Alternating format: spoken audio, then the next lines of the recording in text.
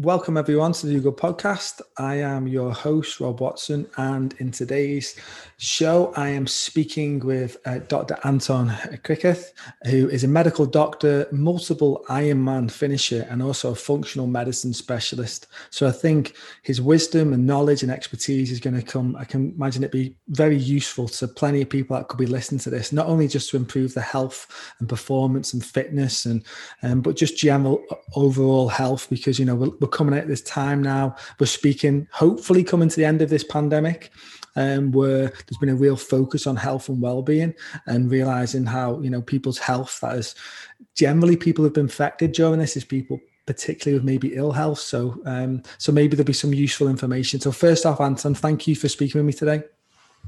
No, thanks for the introduction, and my pleasure, Rob. Look forward to the chat. So if you could give us a little bit of an introduction, maybe to yourself, maybe a bit of your background, how you've obviously been doing this for quite a few decades now. So yeah, if we could hear a bit, that'd be great. Yes, I'm a conventionally qualified doctor. As you can probably tell from the accent, I grew up in South Africa. I went to med school in South Africa in Cape Town. And med school for me was sort of late 80s through the early 90s. So I've been a qualified doctor for over 25 years, turning 51 this year. And I came over to the UK when I was 26 years old. I've been based for that entire time around Lancashire. I originally came really with the intent to use an opportunity to travel around Europe and see the world. But as life is unpredictable, you often a woman comes into it, and you end up not moving. So I ended up specializing in the field of intensive care medicine and anesthesia in the UK, and got those postgraduate qualifications, Royal College, etc. So I've been a consultant in the NHS for 16 years now in that area of anesthesia and intensive care medicine. But also involved in sort of subspecialties within that, where in my hospital, I introduced something called cardiopulmonary exercise testing, really as a way to accurately assess whether people are fit enough for major surgery, and if they aren't, why they aren't, and how we can optimize them and get them good enough for surgery and get them through it without complications. And that ties obviously with some of my sporting background. So that kind of testing is on a stationary bike, where you measure things called VO2 max and anaerobic threshold and all that type of thing. I've also in the NHS for the last couple of decades been very, very involved in clinical research, both conducting trials, conducting research, academic work, lecturing at sort of international conferences and so on, but also involved in research management. I was the R&D director for our big organization for 8 or 9 years, and I still lead research within the anesthesia specialty for Greater Manchester and Lancashire, in terms of us delivering these sort of big studies that can help to improve outcomes in the NHS. So that's sort of my NHS medical side of my story. I kind of accidentally happened upon the combination of sort of functional medicine, integrated medicine, ancestral medicine, this whole sort of combined paradigm, probably about 7 or 8 years ago. Really through, I've always been an avid podcast listener before they became a thing. I was listening to podcasts when you had to download them onto an iPod, before smartphones were invented. And I ended up, as you do with podcasts, following one link to another. I was really following endurance podcasts. And I ended up hearing somebody who's a functional medicine doctor interviewed on an endurance podcast. And everything they said just absolutely sounded so logical that I ended up following their podcast and another, etc. And really just with the idea of optimizing myself, because at that stage I was in my early 40s. So going back a little bit, I've apart from the medicine and professional side, I've been a lifelong endurance athlete. So I started, really started as a runner, ran sort of a dozen marathons before I was 21, few ultras, Then got into triathlon when I was 23. So we're probably talking, heading towards 30 years of triathlon.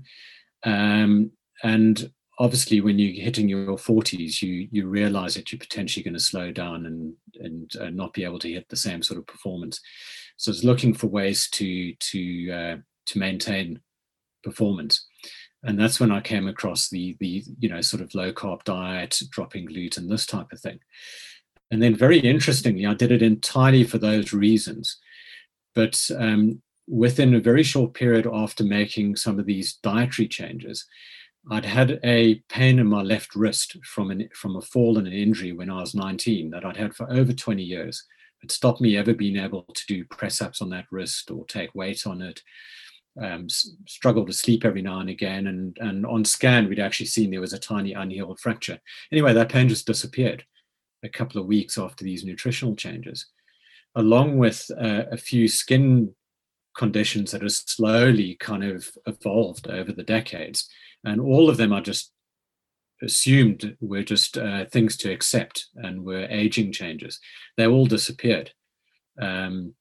My blood pressure, which was starting to edge upwards and probably borderline for treatment at 43, suddenly dropped by 20 millimeters of mercury, systolic and diastolic, and became absolutely optimal. So that's where I kind of triggered me into this whole area. But sorry, Rob, that is almost sort of a non-stop monologue there of my background into it. But yeah. No, that's great. No, it's really interesting to hear that kind of background, Anton. So I'd just like to focus then a little bit on the changes in diet and stuff. So because change the diet and also being an athlete, because there's a little bit of probably a myth maybe because in terms of the way we live, that a lot of people as they'll get to like 40s, 50s might think that the health's going to really decline. If they've been doing endurance athletes, they might think the body might start to break down in some ways. So what diet were you having and what did you actually change? I know you said you went low carb, take out gluten, but what were you what was your lifestyle before you made that shift? Because you must have been still relatively healthy if you were doing all these, ultra marathons and stuff. Yeah, well, having said that, in terms of the sort of training I was doing at that stage, when I was 43, I just then had the third child. So I had 3 children, sort of under 5 or under 6, which you can start to appreciate now. So I'd moved very much my triathlon to still training, but training much, minimal amount of hours and doing much shorter distance events. So I'd moved away from doing those kind of Ironman type things and ultra things. That was more in my 20s and early 30s. But I was still exercising regularly and still doing these sorts of events. If I think back what my lifestyle was up until then, I'd come very much from the misconception through most of my life, as almost everybody does, that you can outtrain the bad diet and outtrain everything else. So I used to think that 90% of your performance was your exercise program, your workouts, and 10% was maybe the diet and lifestyle stuff. Very quickly realized it's exactly the reverse. It's 90% all the lifestyle factors, and really 10% the training and the workouts. What my diet wasn't bad in that it was mostly a real food diet. However, it was very carb heavy in hindsight. So, for example, my breakfast would have been a toasted bagel with marmalade on, 100% carb and sugar. I was often eating in the hospital canteen, which is just everything would be carb laden, cooked in vegetable oils. And, an example might have been the hospital's beef lasagna with chips, or, a massive thing of hospital ready cooked chips with some curry ladled on top of it. And the supper at home would have been reasonable. It would have been vegetables and meat, vegetables and fish, etc. But certainly that breakfast and lunch is, complete disaster. The other lifestyle stuff around that is that I really, sleep-wise, was, I was pushing in my younger years as a consultant. I was trying to achieve a lot. I was starting all sorts of projects within the hospital to improve things hospital-wide, setting up new kinds of clinics and research, all sorts of stuff. So I was very frequently emailing until 1 a.m, and working on work-related stuff on the laptop most nights and late into the night. So it was a completely, creating a high-stress environment, a disrupted sleep environment, and as a consequence, lots of caffeine throughout the day, easily half a dozen cups of coffee. And I used to have 2 sugars in every cup of tea or coffee, 2 teaspoons of sugar. So if you add all that up as well in terms of total sugar dosage. And then training used to involve, there'd always be a carbohydrate mix in your water when you went for a swim session or did a bike or whatever, for sessions that don't need it at all in duration. So there's that additional carb sugar load. I'm quite different to the majority of people in terms of mindset and being able to make changes. I'm probably actually quite representative of athletes, whereby we do have the advantage when we do make these lifestyle changes that if we decide we're going to do X, Y, and Z, and we're going to move from that lifestyle to this new one, can almost overnight just implement it and start it. I've had to really have the insight and learn that when I treat my patients, that isn't the way the average person can do things.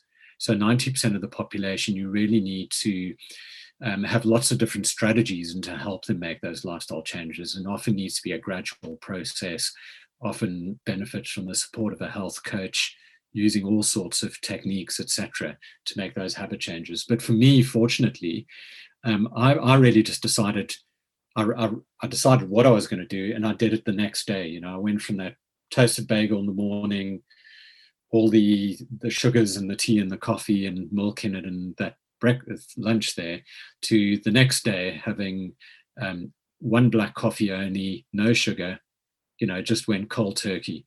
Went to taking in some tin of sardines and salad, to take my food to hospital and have the usual tea. So I just headed hardcore almost straight away overnight and made the change. And essentially, it was what I would have called at that stage a no sugar, no grains diet. So really dramatically cut sugar, low carb, probably, not intentionally ketogenic, but probably straight in and out of ketogenesis, and essentially removing grains.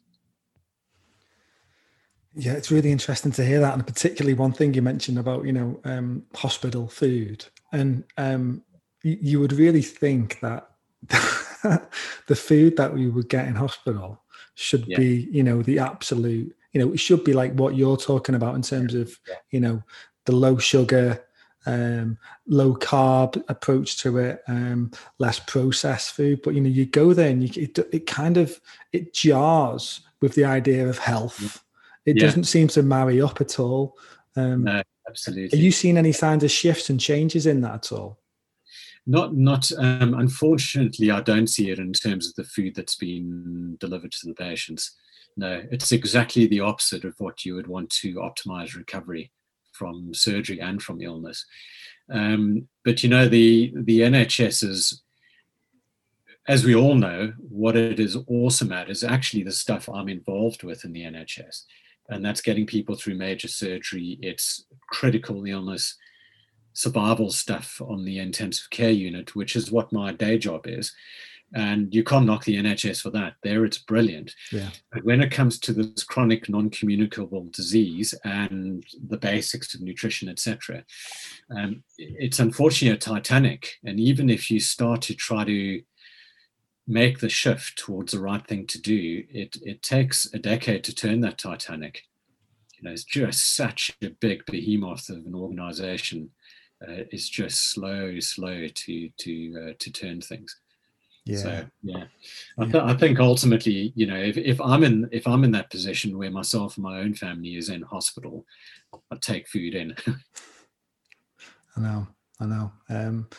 It's a challenging one, isn't it? There's no doubt. You say, it's such as like turning the Titanic around, isn't it, a little bit, Yeah.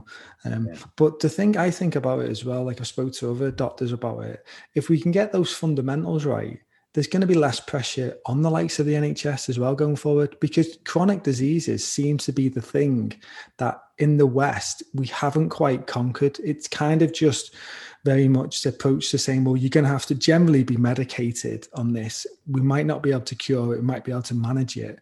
Where from my own experience of working with a functional medicine doctor and working with nutritionists and stuff, and realizing that actually by changing lifestyle, changing your diet, getting the right supplementation, doing some proper thorough blood works as well to find out what the root causes are of some of your issues, you can completely transform your own health. And if we were able to do that on a grander scale, then I imagine that what you're doing in the NHS, that it'd be mainly focused around that rather than, the chronic illnesses.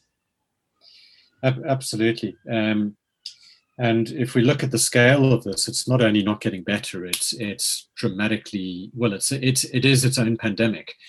I mean, there's a chap called Phil Maffetone who we might mention, he might come up again in our conversation around endurance and training and so on. But he wrote a good article about COVID itself. It's the collision of two pandemics. It's diabesity, so that's a combination of obesity and diabetes, colliding with the coronavirus pandemic. And it's a perfect storm. It's why the West has been hit so hard with this compared to the Asian countries. And the other Asian country that has been hit hard recently, obviously, is India. Part of it is a variant, but part of it is also because they also have a phenomenally high incidence of diabetes, and not as easily recognized because South Asian people don't generally get externally obese. So they get predominantly increased organal visceral fat, generating their inflammation and develop type 2 diabetes without being externally obese, which is more the pattern we see in Caucasians in particularly Europe and America. So that wouldn't have helped their recent large hit with COVID over there. But if we look around the other parts of Asia, Japan, Thailand, Taiwan, etc., who've had very low rates of serious COVID and death, and they equally also have very low rates of obesity and type 2 diabetes, whereas contrast that with the United States and us, even Italy, etc. It's a real collision of two problems together, one exposing the other.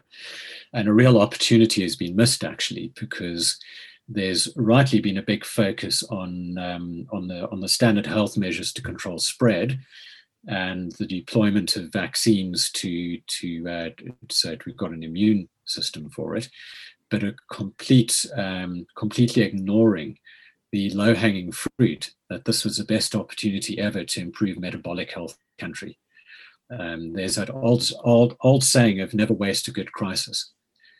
And this is a golden opportunity to use a crisis as leverage, because never before would you have got buy-in from the public to make lifestyle changes.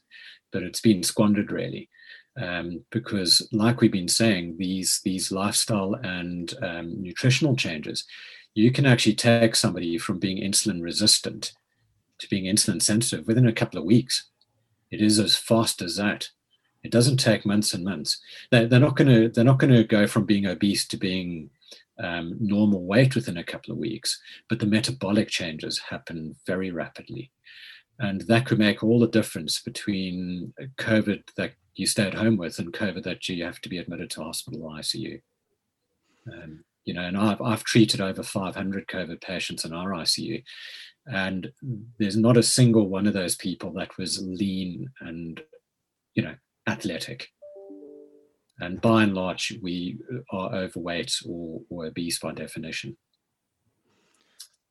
Just on that, there was an excellent show actually that was on. I think it was on during the pandemic in 2020. It was on Channel 4. There was a researcher and his wife is a doctor, and he took, I can't remember the name of the doctor. He's done a show on sleep as well. And he took about 8 different people and basically put them on a ketogenic diet, restricted their calorie intake to about 700-800 calories a day. Some of these people had put on about 3 stone during the pandemic. Yeah. And it did all the blood works, and it was phenomenal, the transformation of them in the space of 3 weeks. Yeah. And it goes to show how you can do it. And the thing for me about that is, it's like how empowering it is as well for that individual to know that you can take hold of your own health and you don't have to feel like you're a statistic. Like when you get the information through, like I've been getting the vaccination leaflets coming through the post, and the way some of it's worded, it's like, 1 in 100 can die from this. And if you're in this age, 1 in 10. And it's a bit like when I hear the cancer statistics where it says 1 in 2 people will get cancer on the news. So I could be sat there watching this with my wife. Yeah. So, but if you just look at that and go, well, actually, if I look after my health, then I don't have to be a 1 in 2. I can be a 1 in 10. I can be a 1 in 20. I can be a 1 in 50. And I think we've also missed the trick as well, as in terms of the messaging that we've had over the past year. It feels quite fearful. Like if you were to switch on the news, listen to the information that's coming from the top-down approach, it doesn't really feel like it's making people, it's putting people in a more fearful state, when actually that's the last thing we need to do. We know fear, it causes anxiety. Anxiety affects our health, our stress levels. So what do you think some of the quick wins that people could be doing then to mitigate some of the challenges that we have around COVID, but also just for improving metabolic health? And well, it is the key lifestyle factors. And if we go through the simplest things, and before I go into them, probably just talking back to what your example there of that program where they used the diet and they very rapidly changed those people's metabolic disease. It's an interesting site that I'd encourage people to look at is a group in the United States called Virta Health, VIRTA, and they're setting out to reverse 100 million people with type 2 diabetes, and taking a ketogenic dietary approach, but using a very sophisticated model. It's a subscription-based site, but then people get comprehensive baseline blood testing. They get given means to measure ketones. They get given link to health coaches. They get the whole dietary stuff provided, et cetera, et cetera. So, and they've got phenomenal results, but also importantly is that they've got some key academics involved, and they've done a phenomenal amount of research on all along the way with all the people they've involved. And these research outputs have been published in some very high output peer-reviewed medical journals. So there's a whole section on their website which is sort of research outcomes, and they're continuing to churn it out. So it now can't be, there's no argument. It works, and it works extremely well. And they've been able to demonstrate huge percentages of the patients that have gone through that Virta system coming off half a dozen different medications, no longer needing type 2 diabetic drugs or blood pressure drugs, et cetera, et cetera. So that's worth looking at. It's the woman who's the chief medical officer is Sarah Hallberg, and she's the main author of a lot of the publications. So we've got good evidence now. It's not just fringe stuff. It's really solid evidence. So if we think of the things that can immediately turn around your metabolic health, we're talking about specific things around sleep, stress, movement, and eating, and all of them are interlinked. So when I say sleep, it's really more about optimizing your circadian rhythm. Our bodies are designed to have a natural 24-hour biological rhythm to them, and that means that awakeness and sleep should happen where they're normally meant to happen biologically. In other words, we were designed for millions of years to start getting sleepy and go to sleep as the sun goes down, and start becoming awake and waking up as the sun goes up. And obviously with modern life, we've completely disrupted that with people watching, screens until late at night, etc., etc. Now, the knock-on effects are pretty big because there's a lot of important things that happen in the body around those circadian rhythms. So if we don't go to sleep on a normal sleep cycle and then get the correct phases of sleep, so get deep sleep when we should.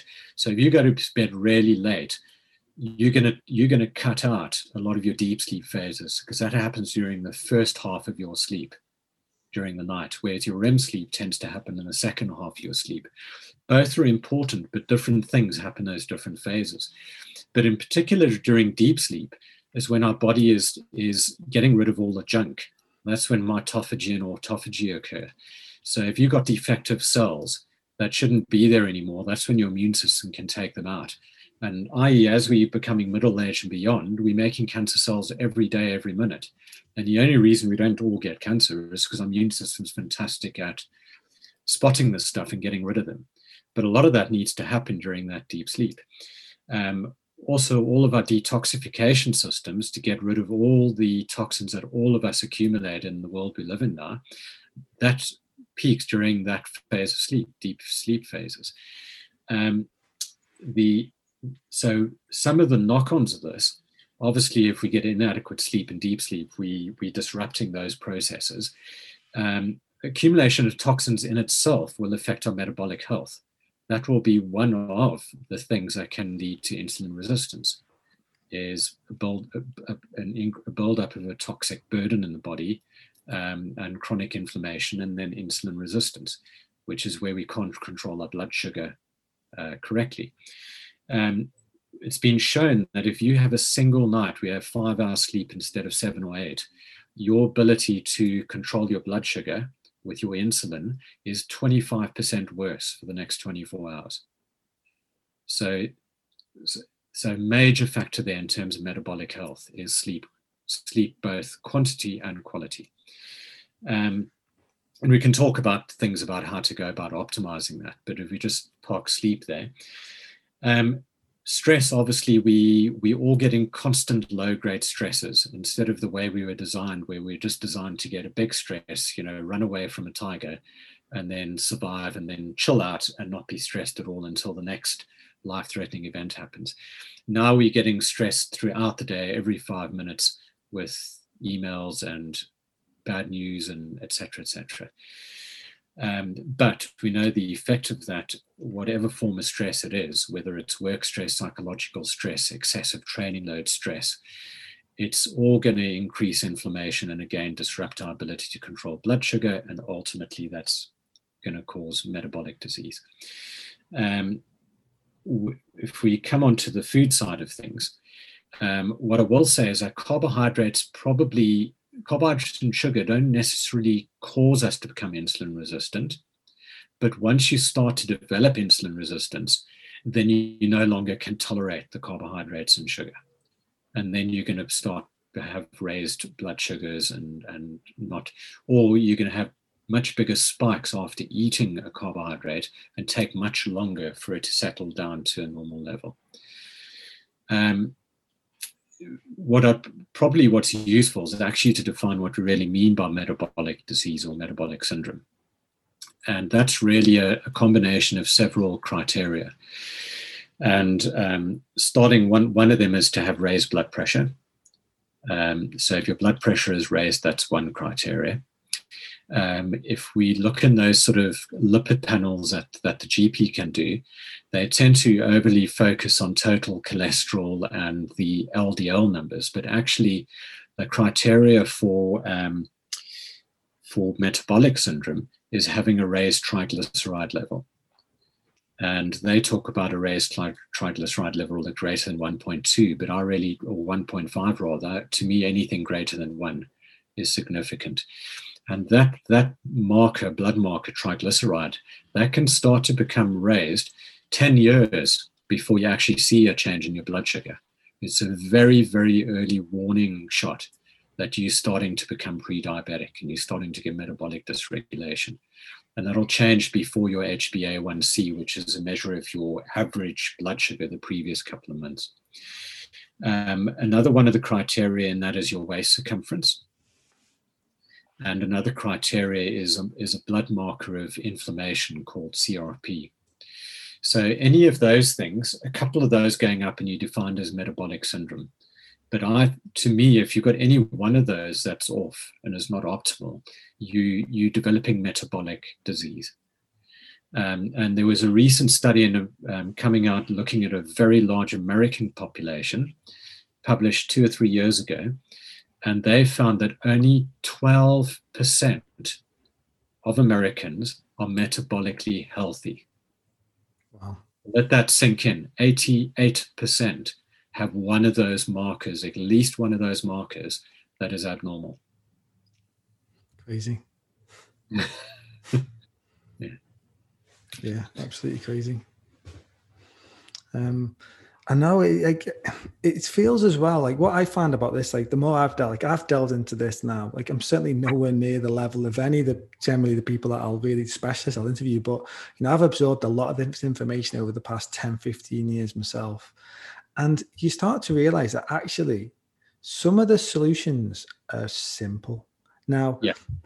And it can be simple to adopt. Like, for instance, you said before, you suddenly, because you were absorbing all these podcast information, at some point, a light bulb moment you had, and you just sort of flicked the switch and went from the bagels in the morning to just black coffee and then the low carb diet. And you show a big change, but it just takes that mindset shift.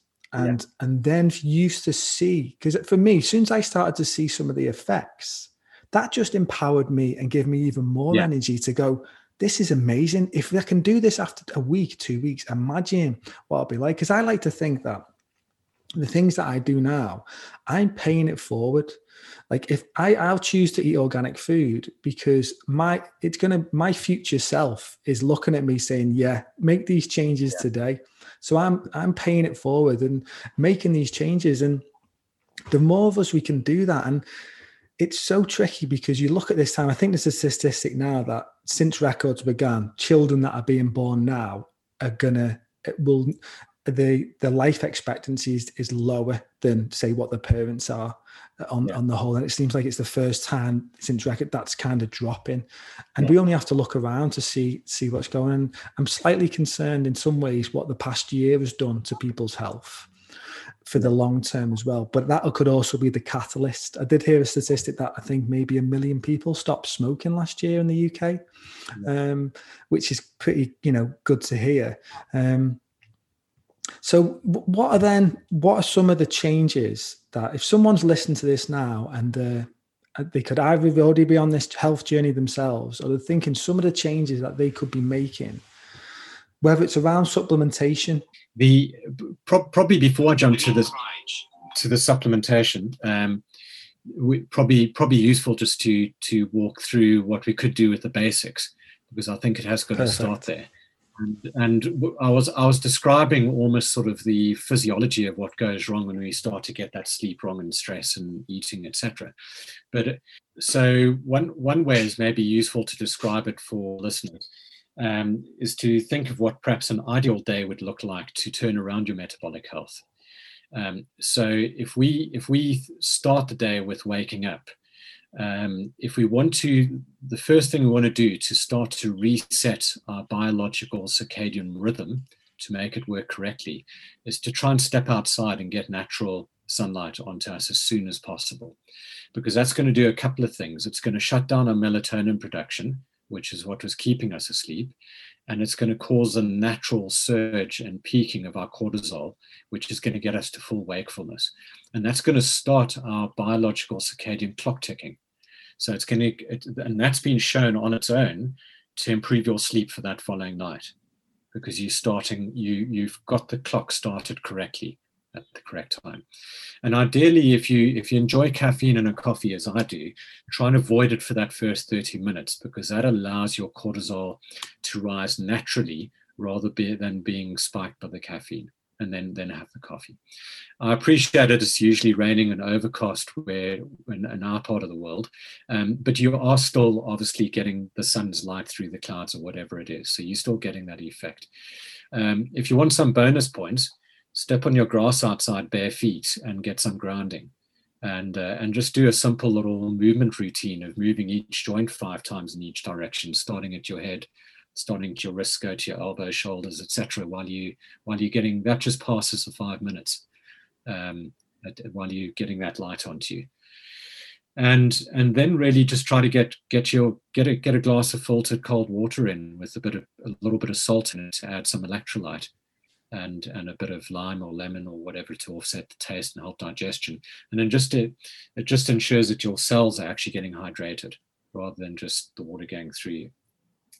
Now, if you are trying to get control of metabolic health and you have got issues with your metabolic health, one of the things that we now have quite good evidence on is this concept of time-restricted eating, where aside from, if we look at nutrition, there's really only 3 things we can change. We can change the type of food we eat. We can change the amount we eat.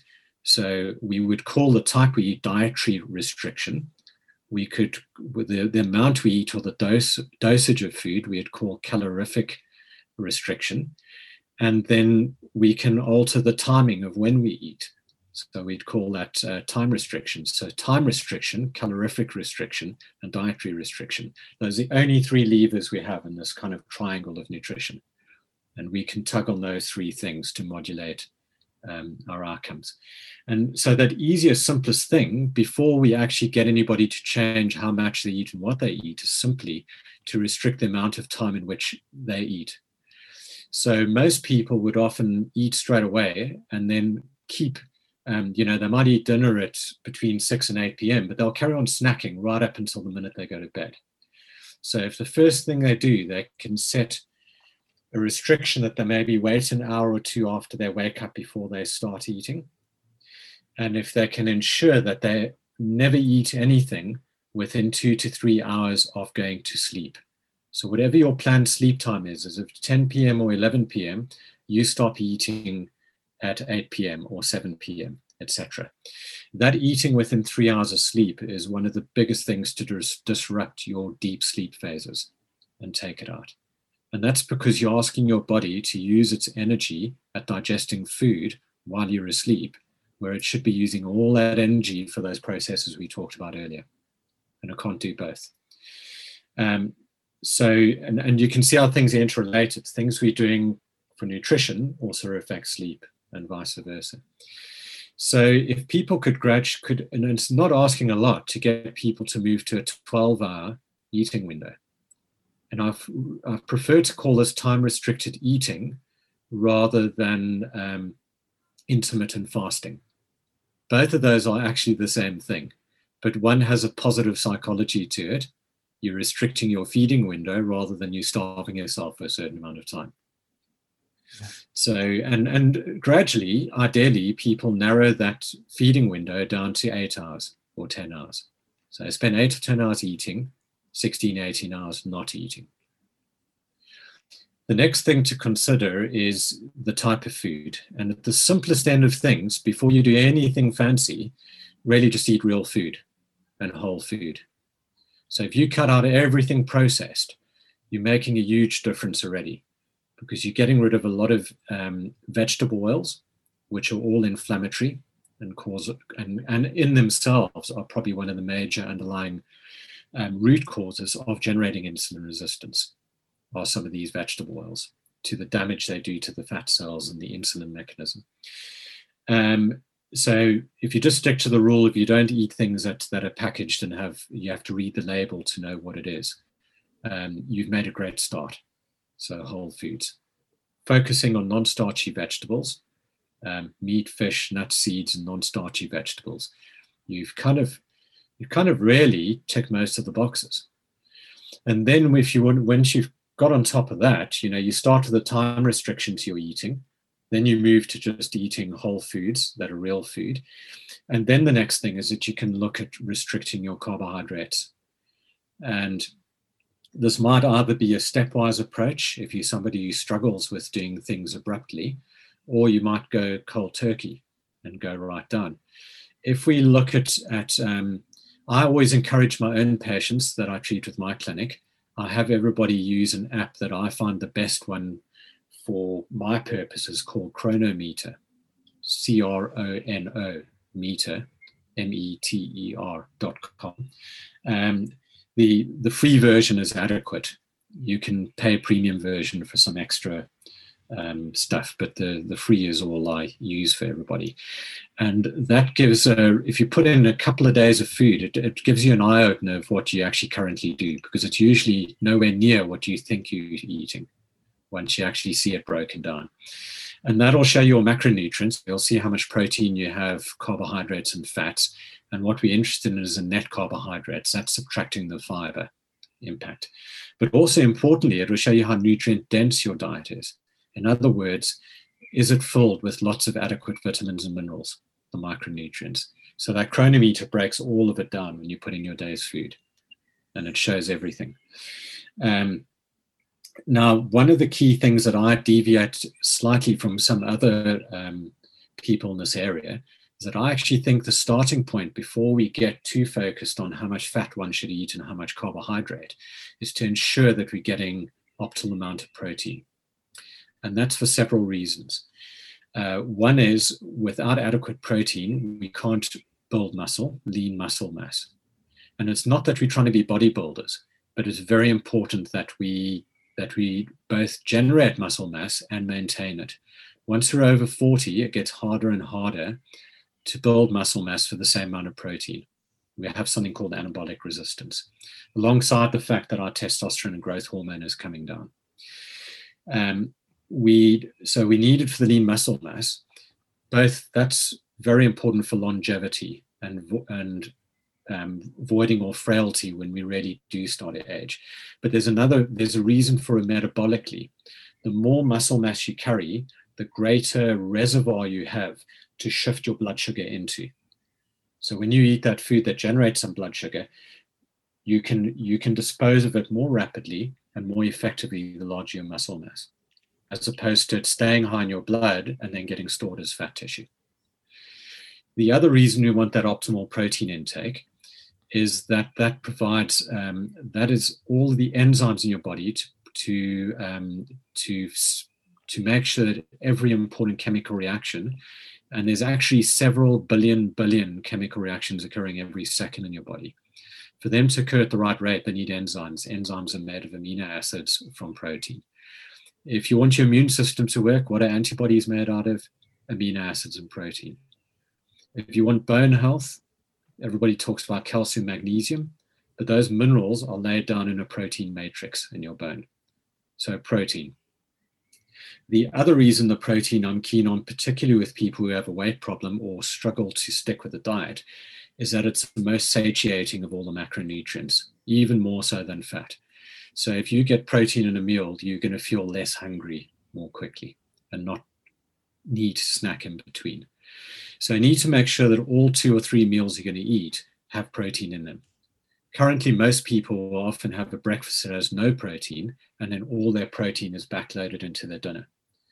And that's problematic for the reasons I've just outlined, and also because you're not getting that satiety effect, but also because there's a saturation limit of how much you can absorb in one go. So you can only absorb 30 to 50 grams of protein in one go. And if you need 150 grams for the day, it's no good to eat 150 at dinner, because only 100 of it's just going to pass through your gut and not go in. So get the protein right first and aim for 1.5 to 2 grams per kilogram per day for most adults. And then if most people, obviously, if we're dealing with metabolic disease and we're trying to sort that out, the approach then does need to be low carb, high fat. And low carb would be defined as anything under 100 grams of net carbs a day. But if we're going to very low carb, then we're talking under 50 grams per day and even under 25.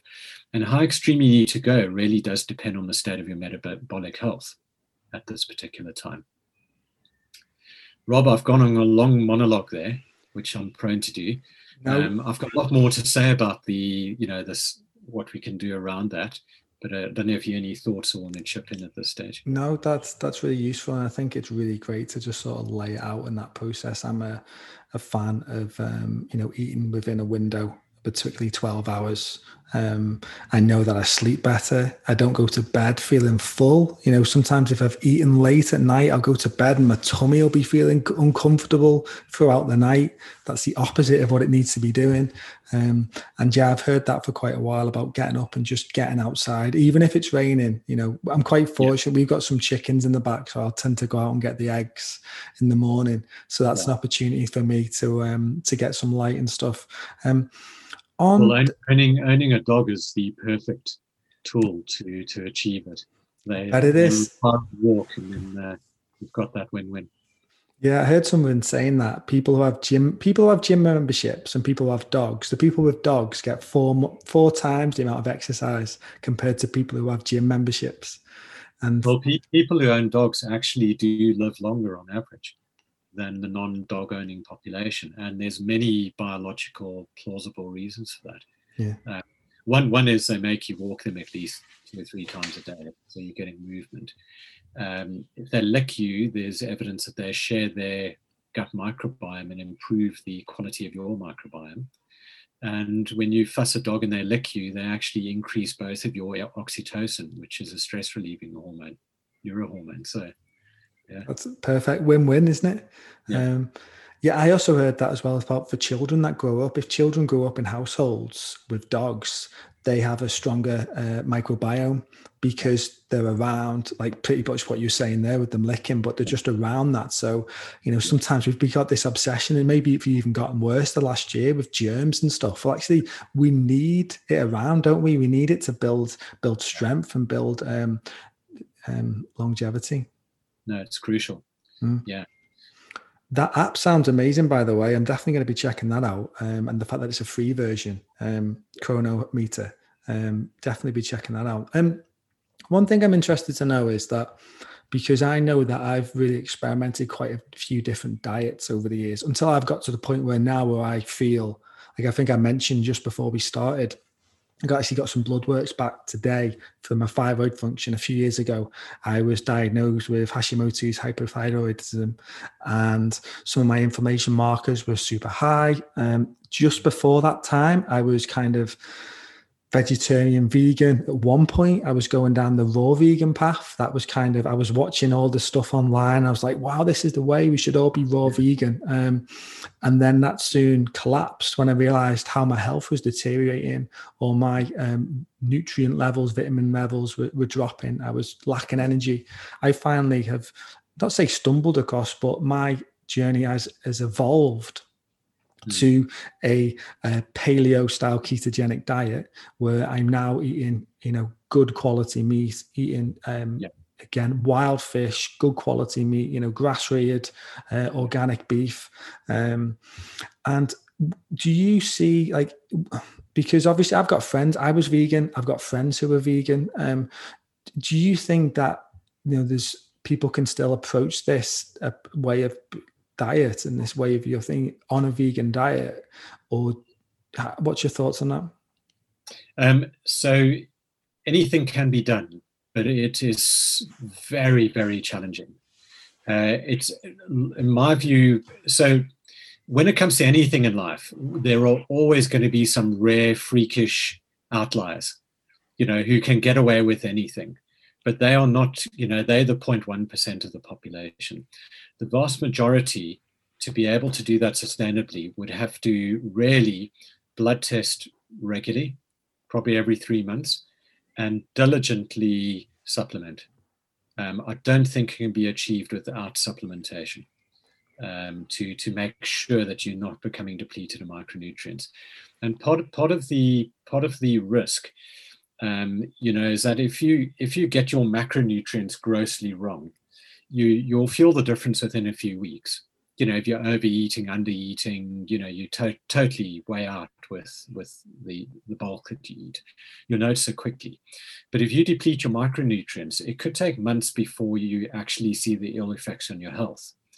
But by the time you do, you could be really ill from it. And some of those effects aren't reversible, like the effects of B12.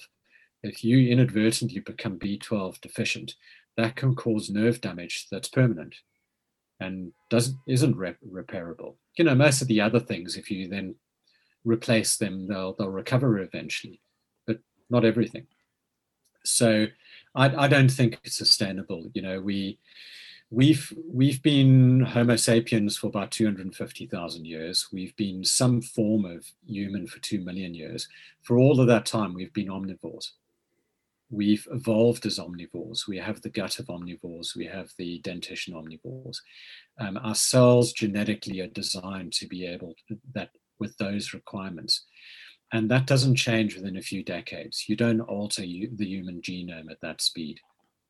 So you can't fight biology ultimately. Now that doesn't mean to say, obviously, I respect anybody's diet that they wish to be on. That's just my expert opinion about the physiology and the biology of it. I have patients that that are vegetarian or vegan and stay on it, and then I'll just advise them as best I can to achieve the goals we're after within those constraints. And then in terms of protein, you are going to have to use lots of different blends of animal-based protein, and a lot of it. So it'll have to be mixtures of hemp protein, pea protein, rice protein, etc., to get anywhere near hitting those protein targets, with the understanding that plant-based proteins are not anywhere near as bioavailable. In other words, for the same amount, you only absorb a fraction of what you absorb of animal protein, because we're not designed to absorb that type of protein. If you think of it, for a lot of vitamins, minerals, and proteins and amino acids, the animals have done the job for us. They've eaten the plants, and they've then activated that molecule into its active format, the format that our bodies actually use. Whereas when you eat it in plant format, you then have to do a whole lot of chemical processes to be able to transform it into the vitamin format we can actually use for our chemistry. And we also then have the problem, not all of us can do that as well. Some of us have genetic SNPs where we aren't able to methylate certain things or transform certain things. So then we're in even more trouble. A book that I'd recommend people looking at to just have a completely flexible, open mind to all this stuff, because that's a big risk we've got in the world nowadays, is a lack of open-mindedness. We've got lots of camps fighting each other. And this is a problem in science in general, where the whole point of science is to constantly question the dogma and just read and think and make up your own mind. And a good book that puts it together fantastically well is Sacred Cow by Rob Wolf and Diana Rogers. And they divided the book up into 3 parts. One was talking entirely about the health component and debunking a lot of this. So talking really about the chemistry and about protein quality, et cetera, et cetera. The other bit was talking about the actual reality of environmental impact, and a lot of that is incorrect.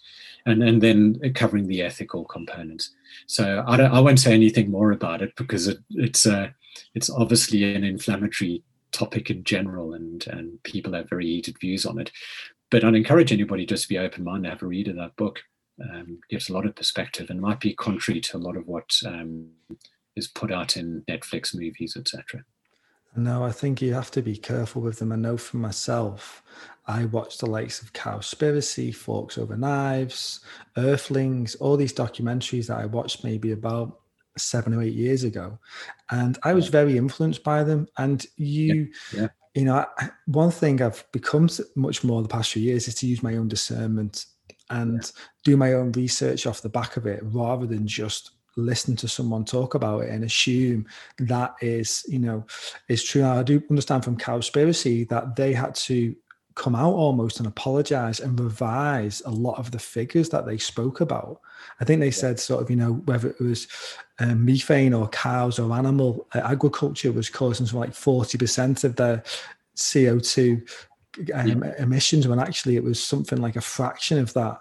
And one thing that I find interesting is how, if we are eating more local, natural, and if animals are grazing on the land, the way that's sequestering a carbon back into the soil, and they're not only the carbon neutral, they're carbon negative. And that's quite amazing to hear. Now, don't get me wrong, it doesn't quite get around. Some people will choose not to eat it because of the animal and they think it's a sentient being and they don't feel comfortable with that element. And I can appreciate that because that's one of the reasons I was like that. But to the environmental issue, there seems to be much more of an issue with monocrops around the world. Like, if you're getting wherever delivered and it's coming from thousands of miles away as well, and you think, oh, well, it's vegan, but actually, well, what damage is that causing? And yeah. No, absolutely. There's so much detail to it, and all of that's covered fantastically well in that book. And they actually made a documentary film linked with the book called Sacred Cow as well. No, you're absolutely right. I mean, it's if it's regenerative agriculture, in other words, where you've got cows that are rotating around different fields, eating off the land, etc., rather than in a shed, they are carbon negative. It's just the natural life cycle, and the monocropping is not just the environmental impact of all that food being flown all over the world. It's also destroying the topsoil, and that's not being spoken about. In theory, there's potentially only 30 to 50 years left of our topsoil, and when the topsoil goes, that's the end. You don't grow anything. No plants, and that's monocropping. The other thing on the ethical side that's interesting around sentient animals, etc., which if anybody ever, you wouldn't want to, but if you're going to have a look at what's stuck to a combine harvester after it's gone through a monocrop field, it's all manner of living beings that are sentient. And really the argument are rabbits and all these other animals that are cropped, because basically they churn through thousands and thousands of small animals when they harvest those crops. Are they more important than another animal? So it's tricky. It's tricky, yeah. But you've got to look at all the angles. Yeah, it's not black or white. No. But if I confine myself purely to what I'm most knowledgeable on, and I'm not a climate expert or an ethicist, but if I look entirely just at what is required for human biology and physiology, that I am expert in, and there's no argument about it. Yeah. Can't fight with biochemistry. One thing, we went to Sweden quite a few years ago. We went up to the north of Sweden, right up to the Arctic Circle, and we went out with this guy and went ice fishing with him. And he was kind of a modern day a real life Bear Grylls, and he would go out hunting with his brother, and they would kill a moose or kill a deer, and that moose or deer would last them for 6 months. They would use every single element of that animal, and I think because they're willing to put themselves out there and hunt for their own animals, there's a much greater connection. We've lost our connection with food. We go to a supermarket, you said before, it's in a packet, it's wrapped up. We don't understand where it's come from. And I think it was that Jamie Oliver did something in America, and he was showing kids fruits and vegetables, and the kids had never seen some of these vegetables before.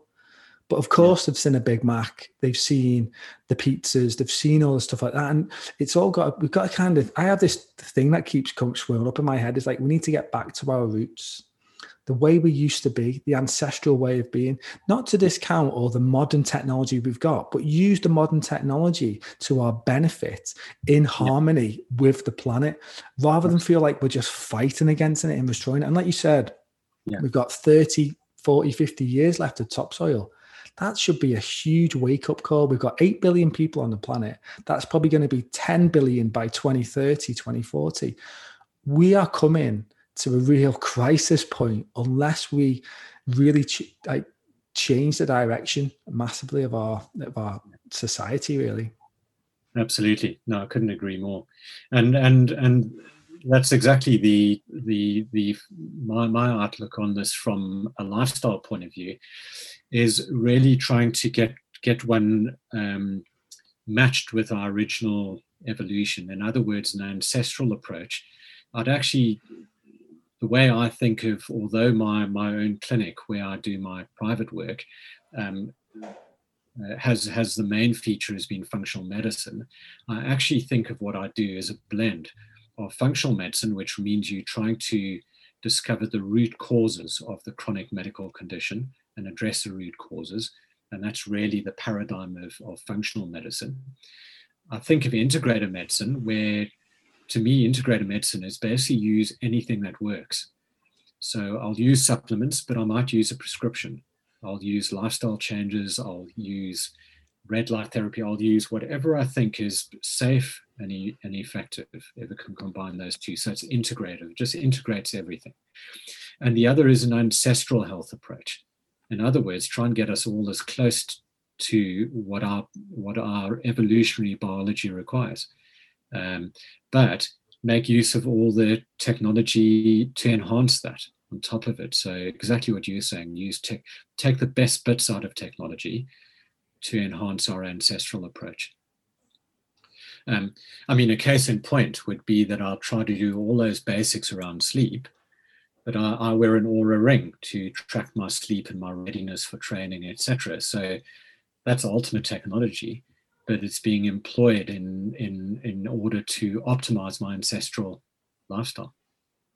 I was going to mention that before. I couldn't quite tell. I saw it a few times on your finger. Those who are watching the video version can see it now, and it's quite subtle. And it's actually they look nice as well, actually, as well.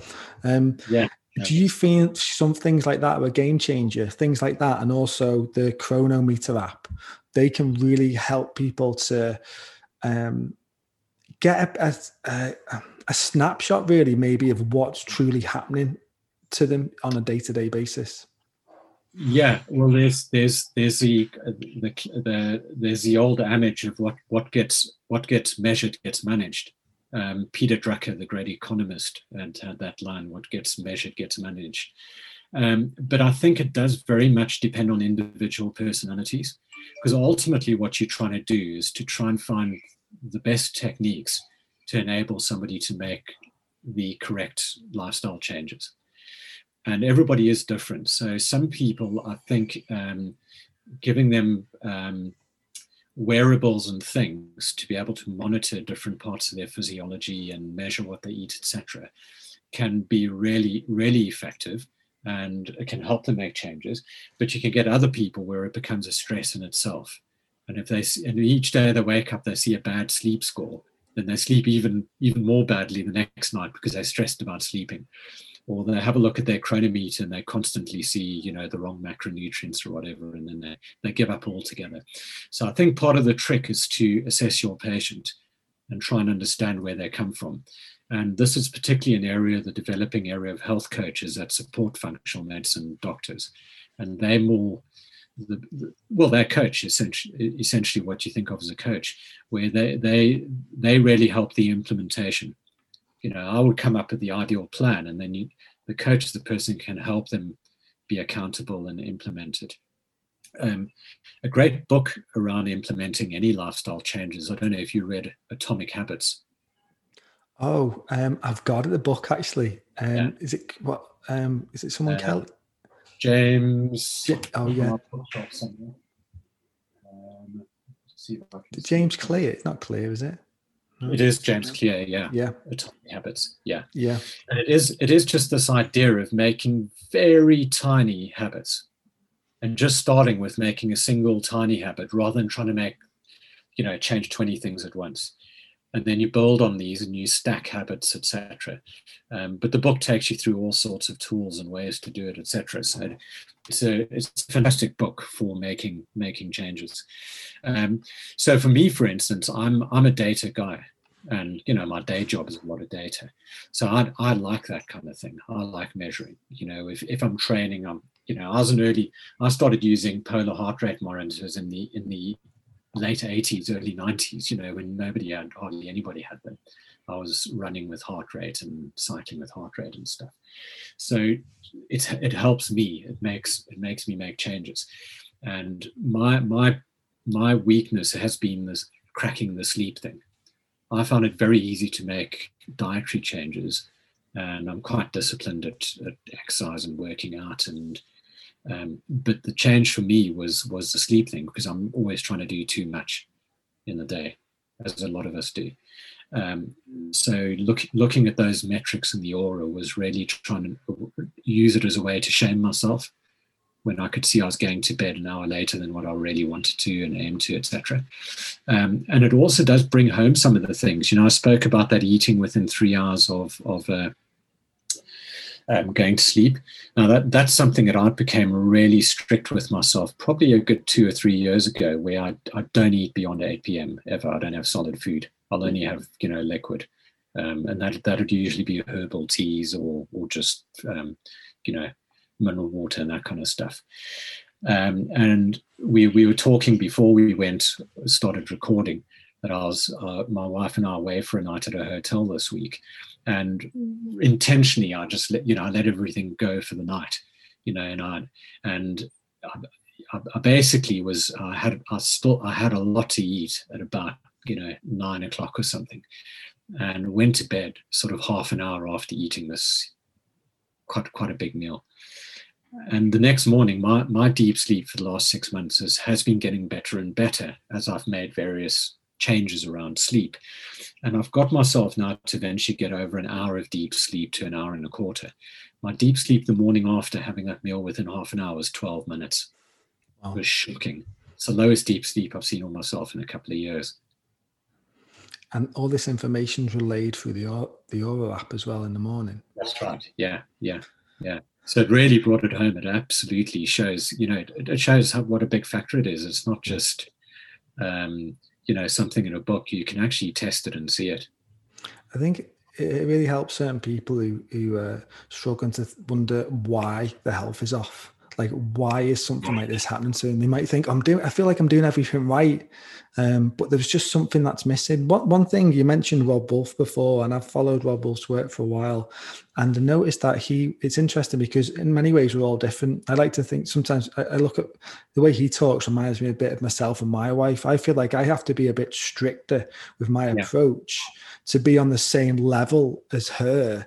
Like, for instance, I think Robb Wolf was talking about it. Maybe they were doing blood sugar testing his glucose levels, and they tested him and his wife, and something he could eat, like compared to when they both ate it, his got completely spiked, and it didn't even like register on her. And that might have been something what you consider something quite standard food.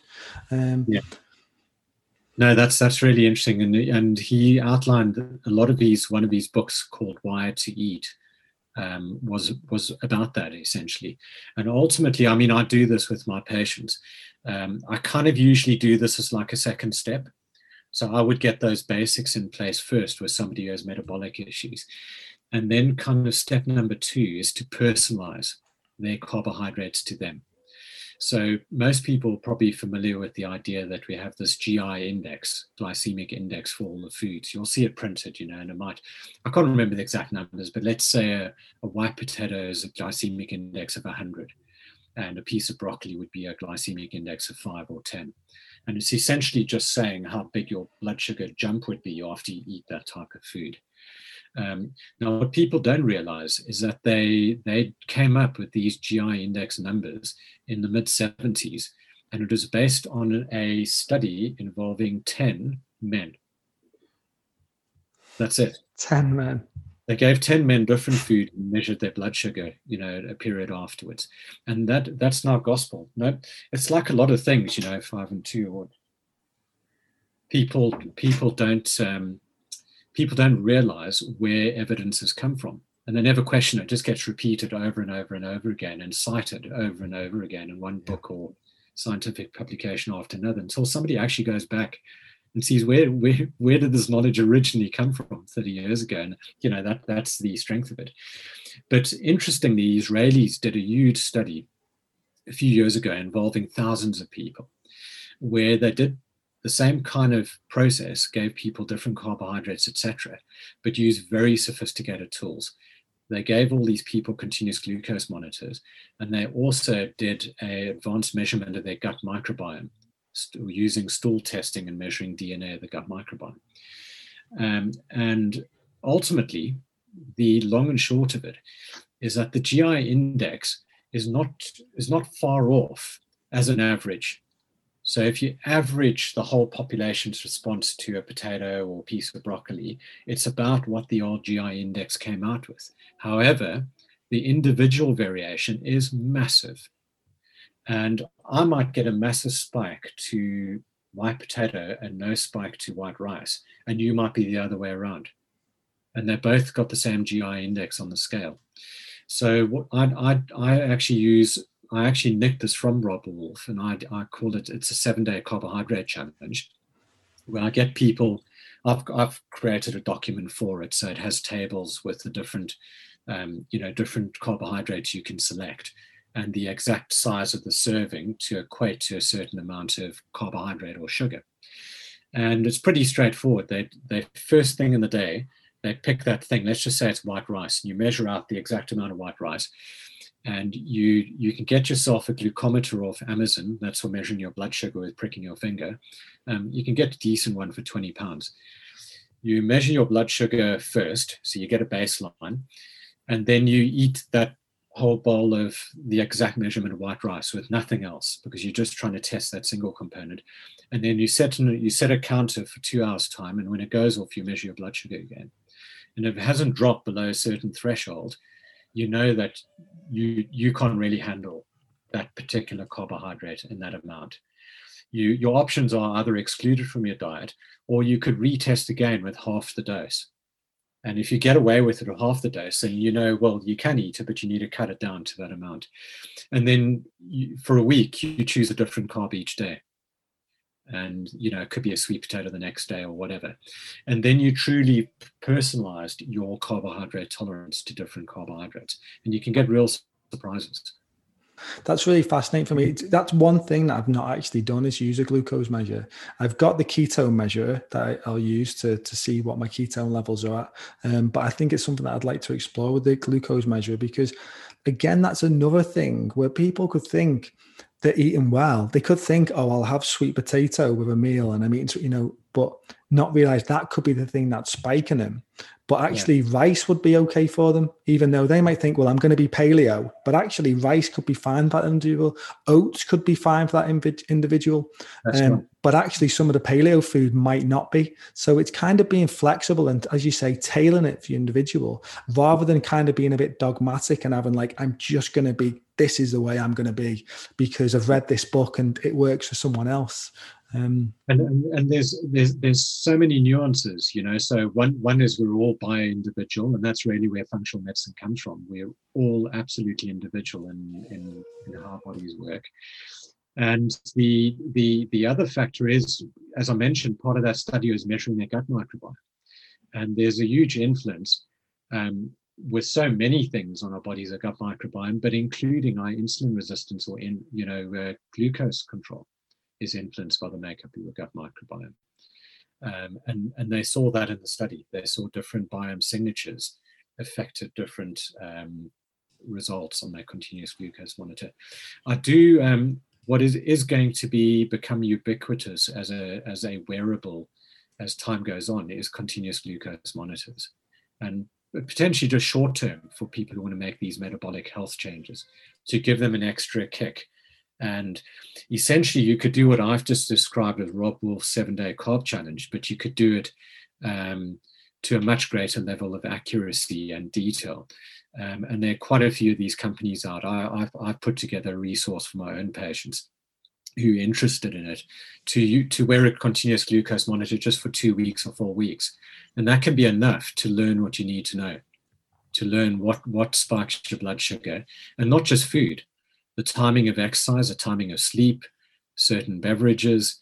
And the other thing is timing, so you might look like you're tolerant to white rice, but it may be that you're good with white rice in the morning, but not in the evening.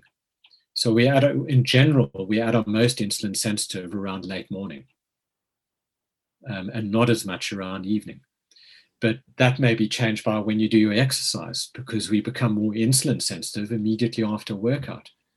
So, there's all this nuance. I think we probably have overloaded your audience.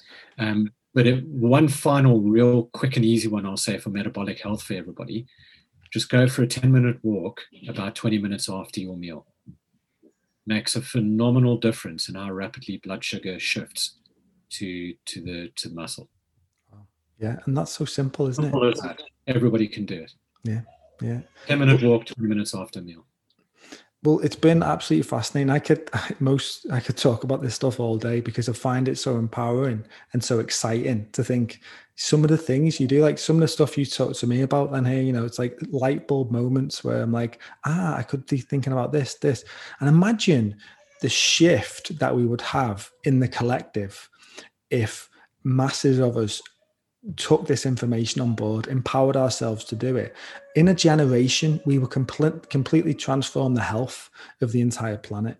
And we've got an opportunity. I don't think we all are, but I think a significant percentage of the planet are willing to, we're seeing it already. Millions more people are being embraced by this information. It's becoming more popular than ever.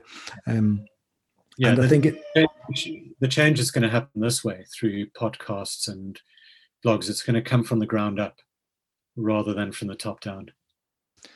Absolutely. And again, that just shows that that's where the power lies, isn't it, with the individual? But honestly, Anton, it's been a pleasure speaking to you. Now, if anyone is listening to this now and they're thinking, right, okay, I would love to, find out more about Anton and how they might be able to, work with you, become a patient. What's the best way for them to find out more about you? Well, my web address is a fairly long-winded one, so I don't know if you have show notes that you can pop that into. But my clinic is called Best You Functional Health Clinic. But they're probably likely also to find it if they Googled my name, Dr. Anton Krige. Krige spelled Krige. Probably one final word as we finish, Rob, that I didn't mention right at the outset, is that just the typical doctor's disclaimer on podcasts, and nothing that I said is personal health advice to anybody. So everything we've discussed is just generic discussion, but nothing should be construed as personal health advice. So anybody should see their own practitioner to get appropriate advice and diagnostics, etc. Excellent. Well, thanks for dropping that in, and thank you very much for your time today. And I'm sure plenty of people will find this extremely useful. I know I have. So thank you for your time, Anton, today. Yeah, my pleasure, Rob. Fascinating interview there with Dr. Anton Krige, all wrapped up. I could talk about this stuff like for hours and hours, and I'm sure plenty of other people either feel the same about me or switched off after 5 or 10 minutes. And if that's the case, I'm still just talking to the hardcore kind of, I don't want to say health nuts, but people get really excited about making changes to their health, making sometimes subtle changes, sometimes having to make quite large changes, like transform your diet could feel like quite a big thing. But if you do it by step-by-step approach, you talked about that James Clear before with the Atomic Habits, something I've kind of been doing myself the past few decades, where you think if you just make small changes, but you continue them, those small changes turn into big things in the long run. And we all have a potential to have, greater health and well-being. Because I talk about this podcast and, I just want to become our best version of ourselves. And I think one of them ways of us doing that is by optimizing our health and well-being.